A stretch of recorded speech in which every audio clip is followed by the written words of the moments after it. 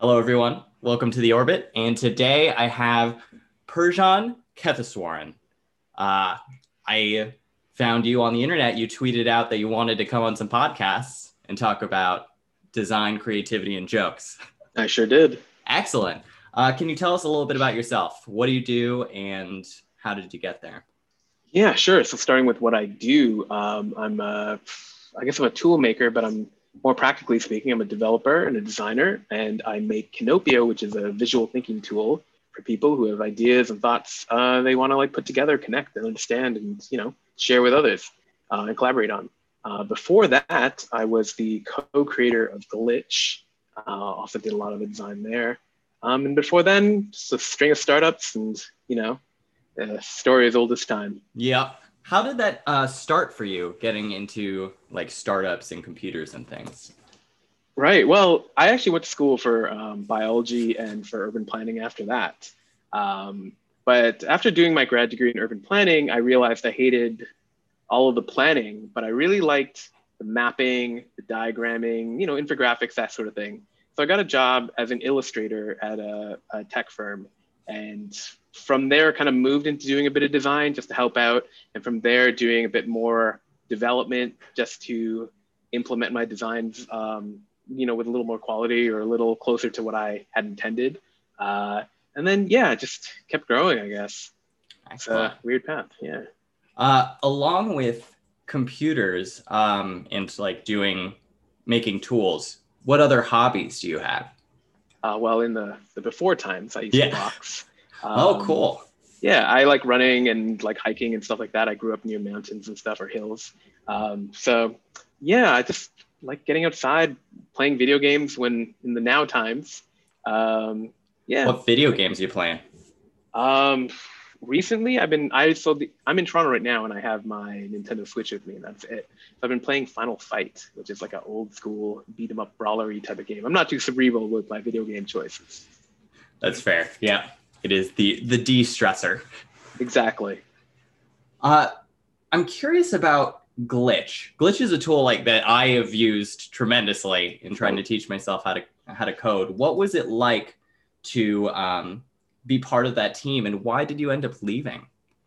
Right. So when I joined, the company wasn't called Glitch, it was called Fog Creek. Now, Hmm. Fog Creek on its own had a long and storied history making developer tools, but being what was kind of new for the time was being like founded around the idea of like, this is a place for developers by developers, CEOs, developer, and stuff like that. And they made a bug tracking tool called FogBugs.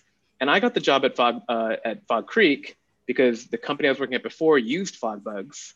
I hated it, and so I just kind of made like conceptual mock-ups of like, what if this was like a Mac app designed around like the people using it and not project managers. They saw that and reached out to me, and that was a really interesting process. Like first time flown to New York, and stayed in the Ritz. It was pretty ritzy, and yeah, and it was like a very small team. It was like the first bootstrapped company or truly bootstrapped company I'd ever worked at. Um, and yeah, it was a very developer heavy like company that just needed design. But I was actually brought to be like work on R&D for the next thing. They didn't know what it was then, but it's what Glitch eventually was. And I think it was just like I was in right place at the right time, essentially working with the other co-creator of the project, Daniel X, to sort of flesh out the idea of um, a place where people can code that's sort of in the between of like, totally GUI, like Squarespace type thing, and like the hyper advanced, put it on AWS or figure out your hosting and figuring out your version control. Something we hypothesized, and I guess this isn't a big like crazy idea now, but back then the idea that there was this like meaty part of the market, a huge group of people interested in coding and expressing themselves through code without having to basically be engineers to get even a basic website out. It seemed like a big idea at the time, but now it's like, oh, okay. Seems like a lot of people were down with that. Super viable. Exactly. Uh, And I guess the second part was why I yeah, left. exactly. Um, So, I mean, this is also another tale as old as time. The company got bigger. Um, it got a lot of funding. It's kind of measured its success in terms of like we double the head count every month or every, whatever X time. And it's just the culture changed. And eventually I had to ask myself, like, I left companies like what this is now to work at Fog Creek, and everybody else from Fog Creek had left too. And so it just felt like, okay, I'm kind of like, it doesn't excite me. It's not the same kind of challenge that it was before. And it's not a bad thing. It's not a bad place to work. Actually, it's probably a pretty good place to work, but it just wasn't for me, I guess. That I think is very interesting to me. Like, you were drawn to it because it was for developers by developers, and it seems like you had a lot of freedom. I did. I think it was the freedom that drew me to it more than anything else. Are there companies or jobs or communities where that kind of spirit exists today? I'm sure there are. Mm-hmm. I mean, I see I can only tell nowadays from the outside looking in, like companies like Rome and not so much. I'm sorry, I meant to say Notion, but I'm sure mm-hmm. Rome is pretty cool. And yeah, I don't really think about software companies that much these days, but there are a couple that I remember and I think about. Oh, Arena is one where I know the founders. I've worked closely with them in the past on features and other things, and mm-hmm. just seems like a really great group of people making a really great product. And they try new things all the time. Some of them are part of the product. Some of them are kind of like side experiments. Like they made a book creator, like a paper book creator, which was pretty cool, I think. That's awesome. If your mind isn't really thinking about tech companies, what are you thinking about most days? Kinopio, really. How to grow it, and how to build it was once a problem. Now there are so many things I want to do, but the problem really is the things I want to do are increasingly not the things that are the most important for it to be a sustainable long-term business. I have to spend a lot more of my time thinking about how to get the word out. Like, really, that's the biggest challenge. Usually mm-hmm. people who see it, it's kind of a love-hate thing, but there are enough people that love it that stick around and use it all the time. And just getting it in front of more people helps me kind of just get it in front of more people. And more eyes on the prize. Tell mm-hmm. me a little bit about Kinopio. How did it start? It's a thought mapping tool that you made. Yeah. So, I mean, I noticed to myself, after leaving Glitch, I took some time to think about what I wanted to do next. And I wasn't sure I'd do something on my own. I could have, I was thinking of also just working for another company, but I look back on, the last couple of years, and I noticed that a lot of the ideas that I had, I'd kind of sketched out on paper or drawn in like a visual app, like Sketch, and kind of use that to form my thoughts. But at the same time, as the company grew, we had silos and managers and all that. I kind of thought about how that broke down and how the tools for thinking in big organizations don't really exist in the same way. You kind of replace tools for thinking with tools for doing.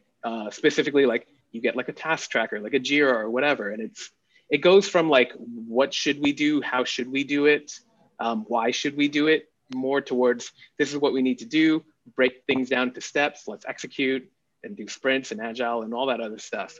And I thought there was a place for a tool for both individuals and companies where it was more about the behind the work and it's sort of in a way, I think that could actually have profound impacts on the way we as developers and designers operate inside of larger companies, and how what we just choose to do on our own time, and how we choose to express ourselves and the rest of it. How long have you been working on Kinopio now? It's almost been 2 years, I think. Okay, nice. And what are some of the things that you want to do but probably shouldn't? Well, in the short term, mm-hmm. one of the things I want to do is have a live drawing tool, and the way you can move cards and connect them and all that in real time. There is something to be said for sometimes, especially if you're on an iPad with a pencil or something like that, sometimes it's nice to just be able to draw directly on the canvas an idea that's hard to express in text or words, or dropping images and stuff like that. And it is something I want to do, but it's a big feature.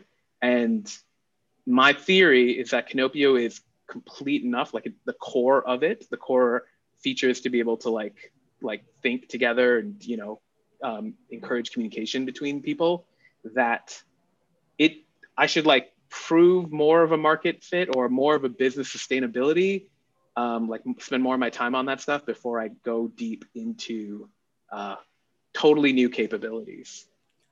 Is Kinopio your full-time like focus right It now? is, yeah. Awesome. What's the biggest challenge with doing it? I mean, there's a lot to be said about the existential like dread of like, what if nobody likes this? Or even if people like it, what if not enough people like it? You know, Mm-hmm. is this growing? Or like, you know, some months, like during Christmas months, where people are doing more chilling and less, you know, thinking, let's say, it's a time to relax, right? And naturally you see, if I look too closely at the graph, I see the number like it sliding downwards. And you know, the sort of like popular discourse about a startup is it's kind of similar to like someone who's like in like made it to the NBA, for someone who like playing basketball, where it's like if you didn't just explode out the gates and you know you got the hockey stick and all that good stuff and everybody's talking about you, then like are you doing something wrong? Like what numbers are good numbers? And those are sort of things where like I just have to like step back and talk to other people who aren't necessarily as close to the project or who have more experience in things like investing or developing their own projects, or you know just regular people, and yeah, kind of reground myself. But you have to continually do that. It's not like one time Mm-hmm. and you're good. Sustaining motivation and momentum. Exactly. Are you doing this by yourself? Yeah. How is that? Just like relying on you to do this. It seems like a pretty big project, at least from my perspective. It's surprisingly big. I think part of what gave me the confidence to do this was working at Glitch, in the sense of I was doing a lot of this stuff or aware of, you know, when it comes to back end, front end, all like the devy type tasks and the design stuff. They're all things I've done. And I've, you know, I'm old enough that I have like so much experience and I've worked in so many different roles, that like when I think of like, oh, what are all the things that a company needs? Like all the roles and jobs, can I do them? I mean, most of them, yeah. So I just dived in. That's awesome. That's kind of the thesis of everything that like I'm trying to capture here in this series are Oh, really? people who are individuals doing the work of large teams. Right. And It's more and more a thing. Yeah. yeah, absolutely. And what I'm thinking is like in your journey in these past few years doing a solo run company, what do you think is some of the most useful advice you could give to other people doing the same thing? Uh, hmm. I guess it's, you know, like, it's, I And guess, it could yeah, be think about it as a small. It could, marathon more yeah. than a sprint, because it won't necessarily be a huge explosion out of the gates. And it's not necessarily something you should expect. And yeah, it's more like like you're crawling to survive. It's not always glamorous. Actually, it's never glamorous in my case, but it's not, I guess, like setting your expectations right, in that it's not always better to go into business for yourself. And it's even if you do, it's not necessarily a bad thing to question whether you should still be in business for yourself, because it's pretty Mhm. hard. Um, yeah, it's hard, but it's also rewarding when it's good, I guess. In like, yeah, for you, what does success look like for Canopio? It's a good question. I mean, the easy answer is money, but but actually breaking that down, I mean, that can mean a bigger company with a lot of people or some people. It could just be me forever, but like in a pretty financially like healthy place. Um, but yeah, it's hard to say, because like there's just so much about the structure of like tech companies that's just changing like every year, in terms of like how people are treated, trending towards the good, but also just how, I guess the part that I struggle with for all of this is the financial cost to hire someone versus contract someone, and like the longer term considerations. I feel like you need a lot of confidence to like really hire someone, Mm. and I would like to get to that point. But also, I have contracted with people in the past, on Glitch, and I really do like that experience. And I wonder about what the future of work is in that respect. Will we see um, jobs becoming the like still remaining the norm? Like in my generation, the people before me were like, oh, you're going to work at the Ford factory for like 50 years and maybe they'll give you a gold Rolex when you're done. And now it's like, okay, 2 years or maybe 5 years is considered a lot. Mm-hmm. And, like with Lyft and Uber and companies like being modeled after that model, we're seeing a lot more contractors. And so is the future of work where everybody's an independent, but independent in the sense of we're all doing consulting for someone, we're all contractors for someone. And not knowing that makes it hard for me to say what the shape of Kinopio as a company would be. Mm-hmm. You're trying to just like leave it open and then react to whatever happens. I'm trying to ride that wave, but like Mm-hmm. ride it in a way where it's like, oh, I have like a set of principles. Like I don't want to like do anyone dirty. And with that in mind, what does it look like the best option is in the future? Sounds like a tremendous amount to think about. Yeah, it is. And it's always changing. But the upside is I don't have to, at least for myself, I don't feel like I have to have all the answers right now. Mm-hmm. I just have to have enough of them to do the next Kinopio thing. I'm kind of taking it step by step. Excellent. Between steps, what's your internet life like? A lot of YouTube. Yeah. I'm still riding really strong for RSS. I think my RSS feed collection dates back from probably 15 years or so. Like, well beyond Google Reader was the de facto established standard. But I kept my little set of feeds and I've taken them to different places. And so when I wake up, the first thing I do is open up RSS because that's where like the best stuff is, but it's also the fewest. So I run out of those pretty quick.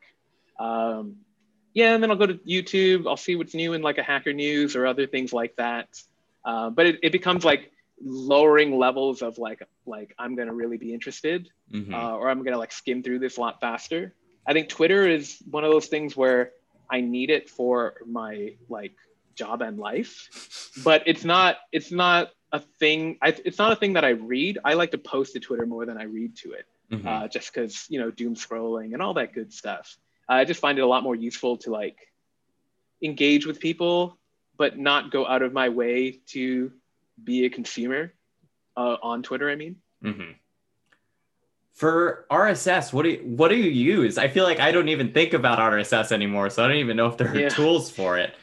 You'd be surprised, but if you use like Mac operating systems or like iOS and stuff, there's two really great options in the form of Reader, which is Reeder, Okay. and NetNewsWire.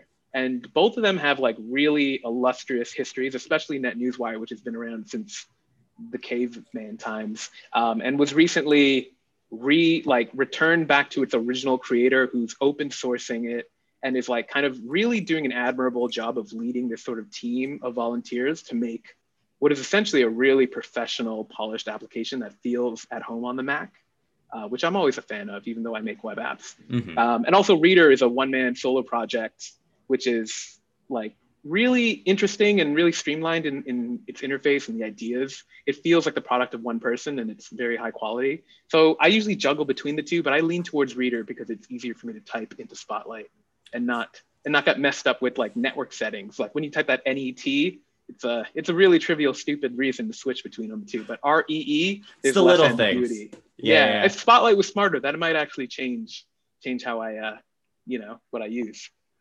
What kind of RSS feeds are you subscribed to, and what are you reading? Yeah, I mean, after all these years, most of my feeds die. So like, if I look through that list, probably like 40 of the 1,000 feeds that I subscribe to are like alive still. But for the most part, I like to subscribe to things that are made by individual people, purely because like I think RSS shines as a medium for following like people or companies that post with low frequency and high quality, which is kind of the inverse of Twitter. There's no algorithm to reward, frequency and all that stuff.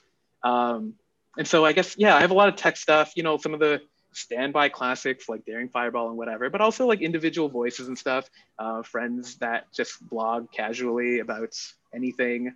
Let me open it up and see what absolutely. I like how personal it is, how it's not like brands or company names, it's just people that you mess with. Yeah, totally. Let's see. One of the problems with readers, the interface. Okay, here we go. So in my recently unread, I have Oh, a blog by a friend who works and lives in China, and I met while traveling in China, named John Saipal, called Sinosplice. Just visiting it now. It looks like the site is down, but is is it's now, but it's still his site, but it's like about teaching people Chinese. Let's see, a bunch of names of people. Oh, and a couple artists. So I've got L Luna on my next feed, and she just posts like scraps of work that's like in progress. Like I wrote some stuff down, and here it is. Nothing. It's not necessarily all deep. Got Gossip's Web. You interviewed Elliot Koss, so you know the Yeah, vibe there. I think. And so he's got this new site. He reworked Gossip's Web, Mhm. which is now like a directory of web pages that kind of like Hacker News, but the cool twist on it is besides the audience being different, to post something to the site, you have to pay $1. And so like it's very low frequency, but the things on there are like pretty interesting and usually things people have made and they're just kind of excited to share. Let's see. Some of these aren't working anymore, but yeah, Daring Fireball, Six Colors, which is also an Apple blog. Uh, 1 Foot Tsunami, which is sometimes I find posts where like I don't remember why I follow them, but they're just there and then I read them. I mean, Yeah, 1 Foot Tsunami sounds is talking about organic. baseball. It's very It's organic. like a zine collection. You look through it and you're like, I don't know how I found this, but I like it. Yeah, and it's so different from social networks where it's like, oh, you're into this thing. Here's 5 more of the same thing you'll be into. Right. There's none of that.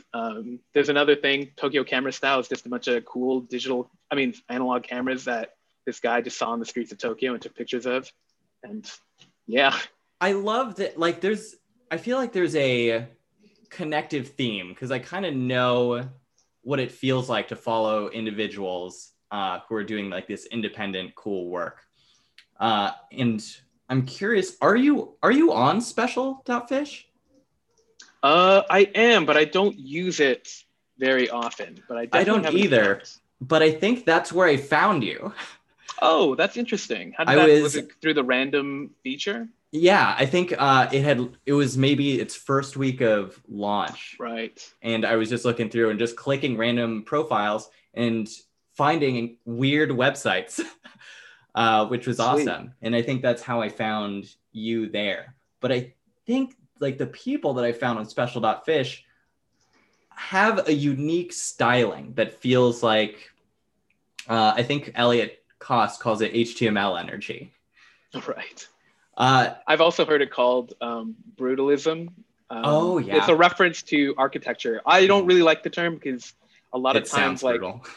well, not only that, but like brutalism, like um, that style of architecture has produced some really beautiful buildings, but Mm-hmm. it's also produced more commonly these days really cheap buildings where brutalism just means like you don't make all the walls, you don't finish it all, you let the materials really shine for themselves, which is very HTML energy because HTML is the material we use. Mm-hmm. But a lot of times people make buildings and they're like, we don't want to put a wall there, like screw it, let's just ask Tony to pour some concrete on the walls and it's all good. And I used to work in construction for a little while, so I've seen that happen. Um, so yeah, I kind of feel like we should invent our own terms for things as opposed to like, oh, this was a movement in arts, this was a movement in architecture. So I like HTML energy for that reason because it's an original thing. Yeah. Internet brutalism. Yeah. Uh, moving to YouTube, what YouTubers are you subscribed to or do you enjoy? Let's find out. So I'm really into mechanical keyboards, and I follow this one guy I feel like called that's a Man of thing now. Interest. What's his It's name? been a thing for me for a long time. Man of Interest. I Okay. think his name is Huey, but that's his channel name. Mm-hmm. I follow Jonathan Blow. I'm just reading random stuff on Right. my YouTube homepage. Jonathan Blow is the creator of Braid and that other one. It's like he's a puzzle game maker essentially, but he talks about programming stuff. A lot of that stuff is a little too in depth for me, but he's a cool guy. MKBHD, Dave Lee, who are like gadget reviewers. A lot of nerdy stuff going on here. The completionist, who basically tries to 100% complete video games and tell us about how painful that is. Kind of entertaining.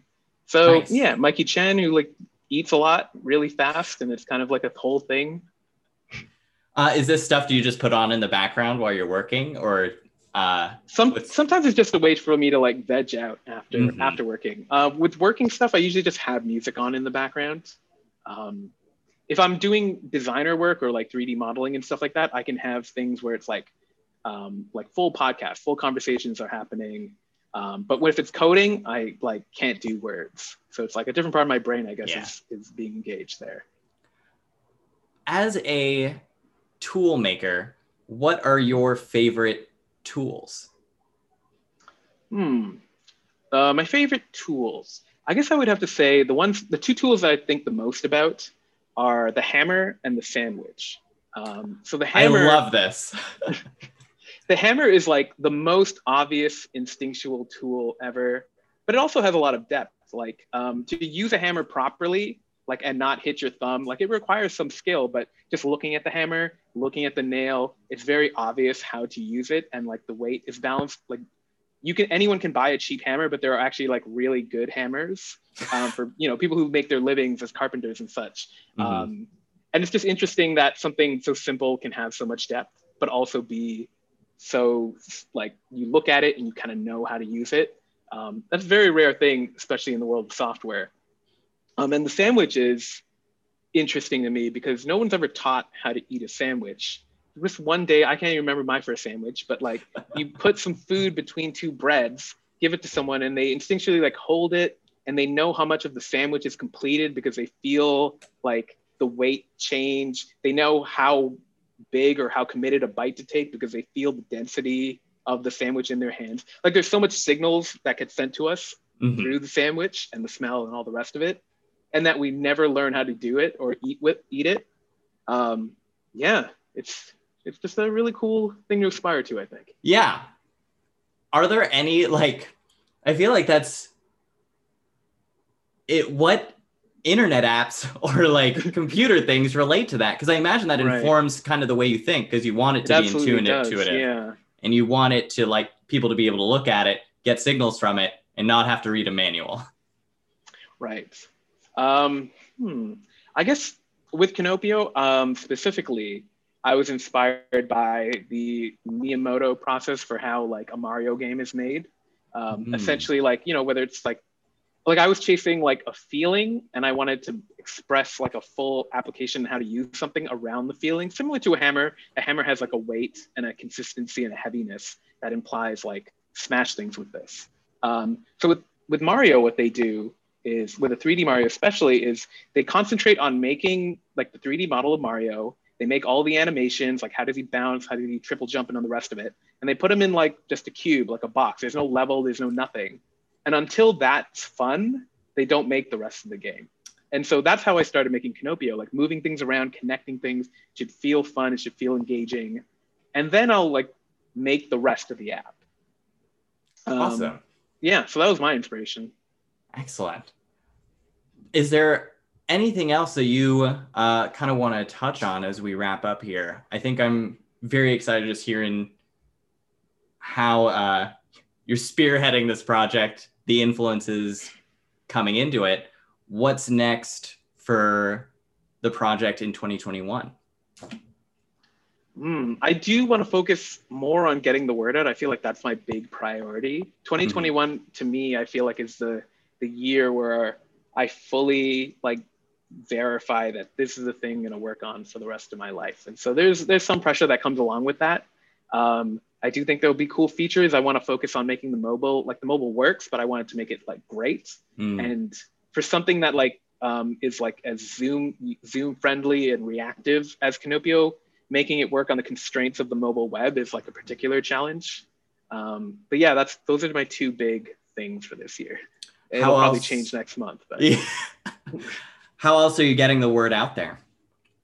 um, I want to plan that out in the next couple of days. I recently launched on Product Hunt that went surprisingly well. I want to do more things like that, more things that talk to like the software community of engaged people. I also was featured on a YouTube channel before, and that just kind of happened organically. Someone found me and was like, "Oh, this is cool," but I want to see what it's like to be proactive about that stuff. Um, and yeah, I feel like YouTube. like social media in general, that's the way people find things. But I'm also cognizant of, I don't just want to talk to people who are like software enthusiasts. I want to talk to like regular people, because I think it can solve problems that regular people like have and don't even question. Like, Mm-hmm. why, like, I know a lot of people who like have a thought and it's circular and they're like, oh, but this happens and this happens. And they just keep kind of coming back to the same place. And with like my engineer brain hat on, I think like if you wrote it out, or if you had a way to visualize like the way you kind of connected the ideas that you're kind of expressing to me right now, you might realize like the answer isn't to keep doing the same thing or to hope for the same thing, you know? Yeah, so I think there's like a different appeal there too, which I'm still thinking about how to tap into. I feel like Kinopio is a pretty general tool, but when you imagine the user, is there a specific kind of person you're thinking of? Not really. I think like I mentioned earlier, it's kind of love hate, and I think that's kind of deliberate in the way that it's kind of an anathema. I probably said that wrong, but to a lot of software tooling, especially those in companies. I think about companies a lot just because that's where a lot of like my original frustrations that led to Kinopio came from. And I like the idea of people using tools to solve their own problems and then gradually introducing them and sharing them with their team or their friends and the rest of it. And it growing that way as well. One, I don't have to do as much work. It just kind of happens organically. And so like, that's my favorite way for something to grow. And so I want to find out what causes that to happen and do more of that. And to do that, it would help to know what kind of people use it, or, and I usually find out when people just hit me up and say, I really like this tool, and I always appreciate that stuff. Very cool. Where did the name come from? I had this old Trello board that I just had around for a really long time that just had a list of like, whenever like a cool name would pop up, I would just kind of put it there, because I always thought in the back of my mind, like, that I'd want to make my own product one day. And so, yeah, when it came time, I just looked over the list, and like the Japanese word for mushroom, which is Kinopio, just kind of was there. That's awesome. It's like a baby names list. Yeah, exactly. Excellent. Well, thank you so much for coming on the show. It was a pleasure to talk to you and learn a bit about what you do. I'll put a link to Kinopio in the description. Sweet. And again, thanks so much for carving out some time to talk to me. Yeah, thanks for having me. For sure. See ya next time.